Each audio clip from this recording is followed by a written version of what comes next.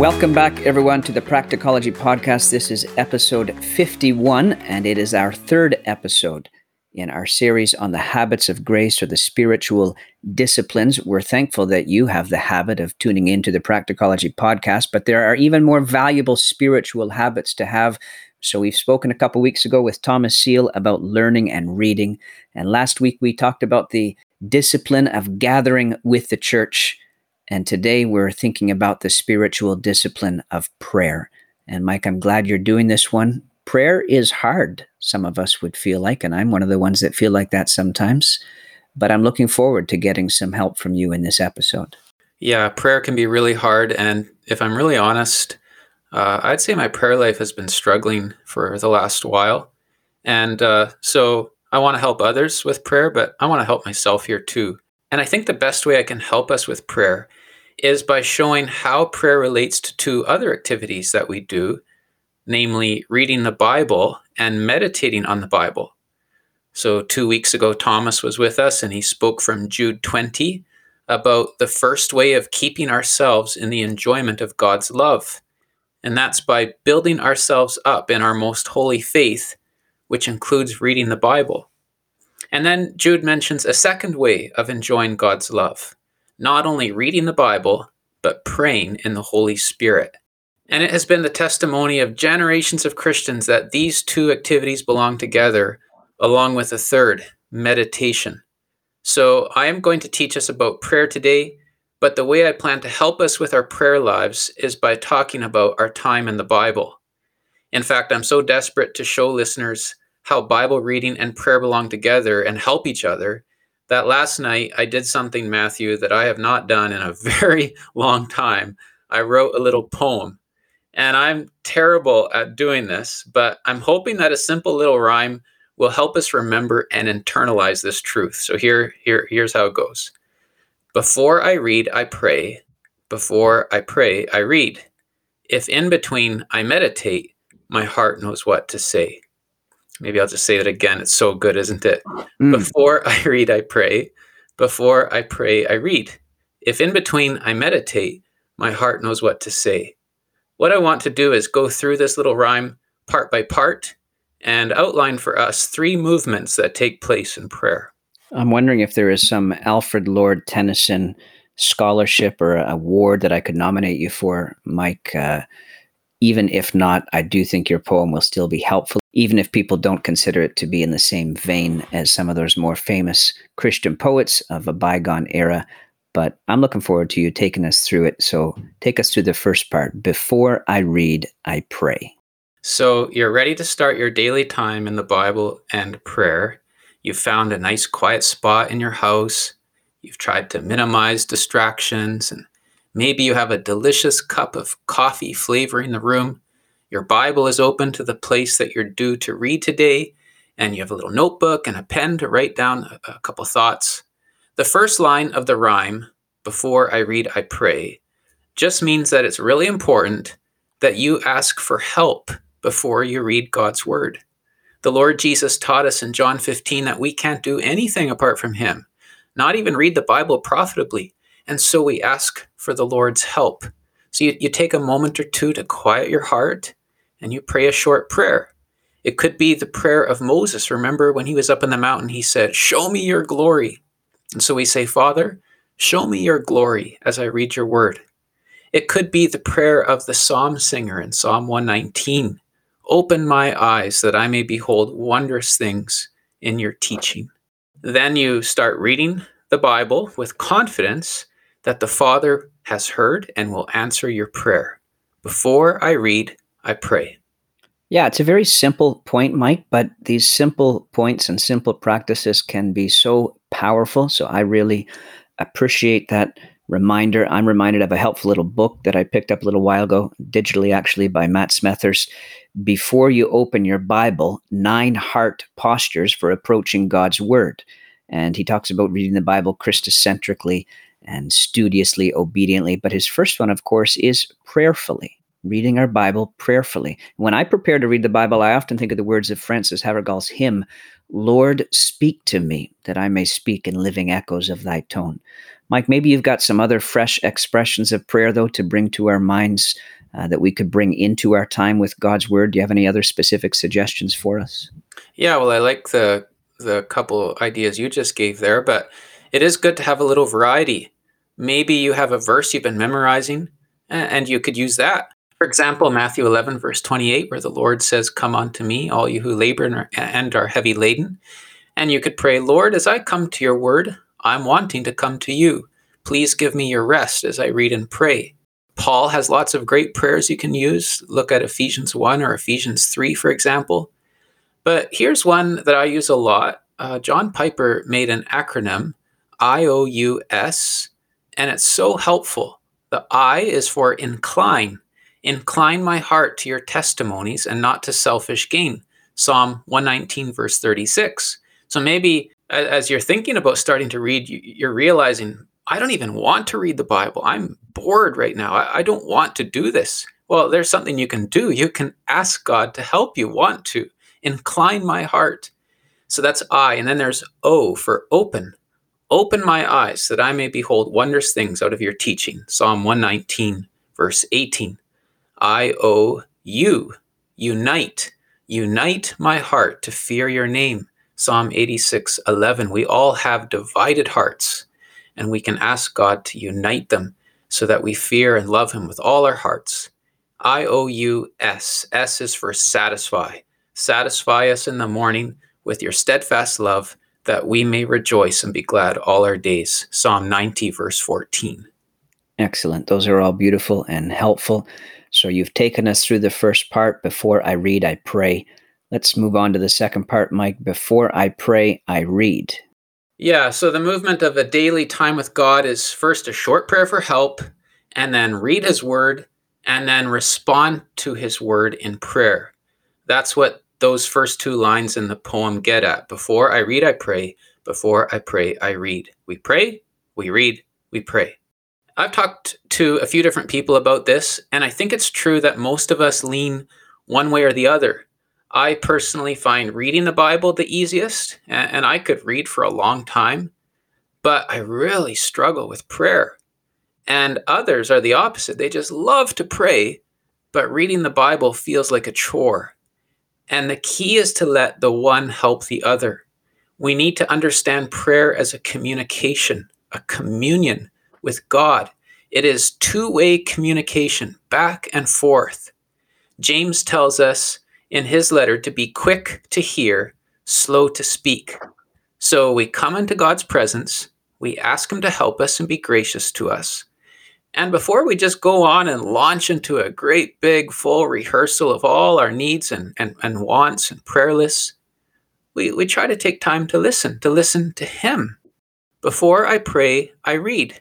If you're following a Bible reading plan, you don't have to figure out where you'll read in the Bible. That's one of the advantages of having a reading plan. I used to spend so much time wondering where God would want me to read today. And it's so nice just to have a little plan and I just go on to the next chapter.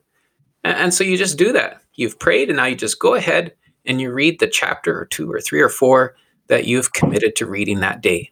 But Mike, one of the things that discourages us sometimes as we read the Bible is that we'll have finished that part of our reading plan that we have for the day, our chapter or chapters for the day, and we sometimes feel like we haven't heard anything. We've ticked the box, we've moved the bookmark, but did we get anything? Right. Well, that's a common experience. I've experienced it many times too. Listening is a skill that takes work. And we sometimes will say, oh, so-and-so is such a good listener. Well, how did they become such a good listener? They likely developed and worked on that skill.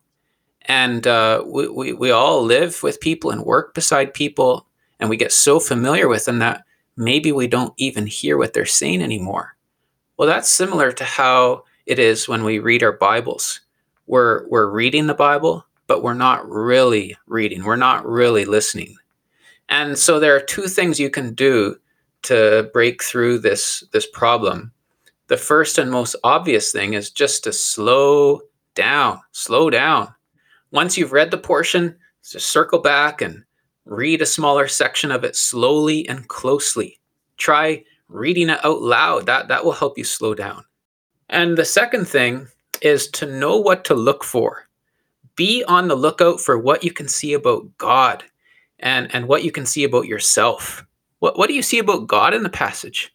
It could be something about the Father or the Son or the Spirit. What do you see about yourself? It could be some weakness or sin or need. It could be a reminder that you're God's creature and you're precious to Him. So you're encouraging us to slow down. That will help us to listen. But from those couple examples that you just gave, I don't think you're saying that these quiet times need to necessarily become full-blown 3 hours of deep study sessions, do they? No, this doesn't need to take a lot of time. We need to slow down, but we don't need to take a lot of time to do it. So let's just do a quick example. The other night, I was reading in Mark chapter 2. It's the chapter that begins with the story of the paralytic man dropping through the roof. So I'm reading the chapter carefully, my eyes glued on the words. I'm looking for something about God. And in this chapter, it's really easy to see the Son, God the Son, saying He has authority on earth to forgive sins. I see Him choosing a lowly tax collector to follow Him, and then He's eating in a room full of sinners. I learn a bit later that He's the bridegroom who will one day be taken away, and so on. So I learn all these things about God. I see all these wonderful things about His Son. And I also learn things about myself. I see a reminder that I'm a sinner, but that I too have heard Christ's word of forgiveness, and that He's willing to have table fellowship with sinners like me. Good. So there's the first two parts of your rhyme. First, we pray briefly for help, then confident that the Father will answer us. Of course, He wants to speak to us. We read a portion of His word. Now, talk to us about this third part. We hear a lot about it, but I think we rarely explain what is meant by it. Meditation. Well, if you're following along, you know the next thing after reading the Bible is to return again to prayer. You've heard God speak, and now it's time to respond and speak to Him. But before you do, there's one really helpful and important thing to do. This is huge. This is a game changer. Let me say the poem again. Before I read, I pray. Before I pray, I read. If in between I meditate, my heart knows what to say. Meditate. That's the key link in between. Don Whitney calls meditation the missing link between Bible intake and prayer. It's different from some modern forms of meditation. You know, you might hear people at work talking about meditation. And often these kinds of meditation are all about emptying the mind. But biblical meditation is instead about digesting what you've just filled your mind with. You've just read the Bible, and now it's time to mull it over, to go over it again and again, to chew on it, to mutter it until it really catches in your heart. Matthew Henry taught that meditation is the best preparation for prayer, and prayer is the best issue, the best fruit or result of meditation. Meditation and prayer go together. Another Puritan put it this way: as meditation is the sister of reading, so it is the mother of prayer. So what does this look like? Well, it really is as simple as reflecting on and chewing on what you've read. You've seen that Jesus loves to eat with sinners. Now you dwell on that truth and you push your heart right into it. You think about the wonder that Christ would love to eat with sinners such as yourself, such as myself. Tim Keller gives some helpful questions to ask if you want some help with meditating on a passage. And maybe I'll just read those questions quickly, and you can come back and internalize them a bit more. You can ask, what does this text show me about God for which I should praise or thank Him? What does this text show me about my sin that I should confess and repent of? What false attitudes, behaviors, emotions, or idols come alive in me whenever I forget this truth? What does the text show me about a need that I have? What do I need to do or become in light of this? How shall I petition God for it? And then finally, how is Jesus Christ, or the grace that I have in Him, crucial to helping me overcome the sin that I have confessed, or to answering the need that I have? So again, just to return quickly to Mark chapter 2, you see over and over from the passage that you are a sinner. As you read that page, you discover the Bible is reading you. You remember some of the ways you've sinned lately, that cruel word, that lustful look. You begin to feel guilty about your sin. So you look for something about God. There he is, the Son, getting criticized by the religious authorities for forgiving sins and hanging out with sinners. He's the doctor whose medical practice specializes in sinners. And then your heart just leaps. Like, isn't this wonderful? My need of forgiveness, my need of cleansing and acceptance is perfectly met by Jesus Christ, the doctor who specializes in people with problems like me. He's happy to meet with me. He welcomes me. He forgives all who trust in him. And so, having mulled over this beautiful reality for a while, you begin to pray. You praise him for the wonderful things that you saw about him in the text. You confess to him the sins that came alive in you or in your memory as you saw stuff about yourself in the text. You petition him for all the needs that you have that were revealed in the text. And you say, Father, help me to be like the tax collector Matthew and leave my past life of sin behind me and follow the Lord Jesus Christ. And then, having prayed through the passage, you can move on to other things you need to ask for or want to thank him for. Then just take a moment to enjoy him one more time and stand up and carry on with your day. As the day goes on, you can quickly refresh yourself with some of the truths you enjoyed earlier. Yeah, Mike, I think this point is absolutely crucial, and it is one that gets overlooked. I do believe there's value in reading plans, and I've used them, and we've got them there in our show notes at episode 48. But my one caution about them sometimes is that people can feel a pressure that they've got to rush through their reading to keep up with this reading plan if they got behind a little bit. And, the goal isn't so much that you've got to read this massive quantity in a short period of time. The goal is to see Christ in the scriptures and to hear the Lord speak to you and to meditate upon the word. So, yes, I would love it if we could read more. And I think following a systematic approach to reading is great, but let's make sure that in that reading, we are taking time to think about what we are reading. And Mike, you've been making that point very well. I'd encourage our listeners just to think about what Mike's been saying. Just wind it back here about 5 minutes and listen to that counsel again and think about how we can put Mike's little poem into practice. Before I read, I pray. Before I pray, I read. If in between I meditate, my heart knows what to say. Thanks, Matthew. I really appreciate you giving us that caution about reading plans. All of these things are just servants for us. They're just to help us. But yes, the key is maybe to reduce it down. Is there one part of what you read that you really want to look at more, and then chew on that, meditate on that until your heart knows what to say in prayer? He speaks to us, and then we respond with words that have been shaped and flavored by his prior words through his Bible to us. Well, Matthew, you said something about me maybe being nominated for some poetry award. I'm pretty sure that any award that I receive for poetry would not be worth getting. But there was a man named George Herbert. I think that's how you say his last name, George Herbert. And he truly did write an amazing poem on prayer. And it's worth looking up. It's just called Prayer 1. And I won't read it all because not only am I not good at composing poems, I'm not good at reading them out loud either.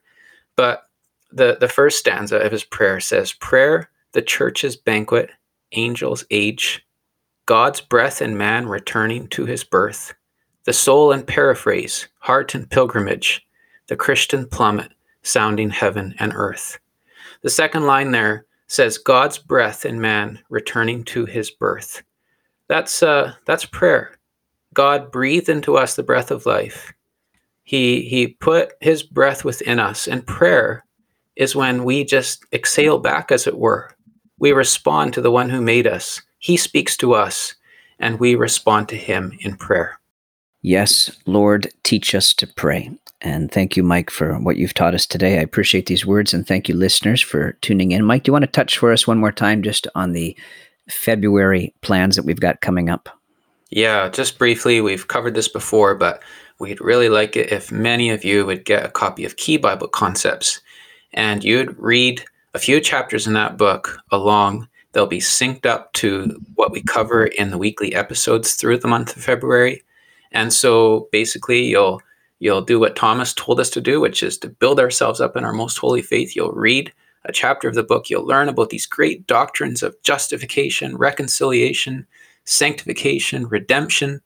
And then what Matthew and I will try to do is, in a way that works for even those who haven't read the chapter in the book, we'll just try to talk a little bit and meditate a little bit on how these truths live and how they make a practical difference in our lives. So please get a copy of that book and join us for that challenge. And I think that's all for today.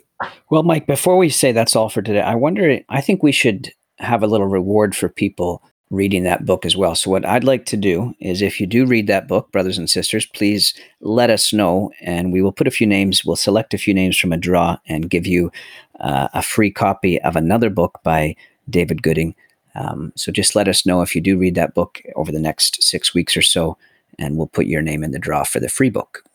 Yeah, so will they need to read the whole book, Matthew, or just a few chapters of it, or what are you thinking? Well, it's not a very long book, Mike, and I think all of it would be good for them. So, hey, let's say that if you read all of the book, we're still going to go by the honor system, but if you read all of the book, Key Bible Concepts, let us know, and your name will go in the draw. Sound good? Yeah, that sounds fair. Thanks for offering that. All right, and thank you, everybody, for tuning in today. Yeah, have a great day, everyone. God bless you.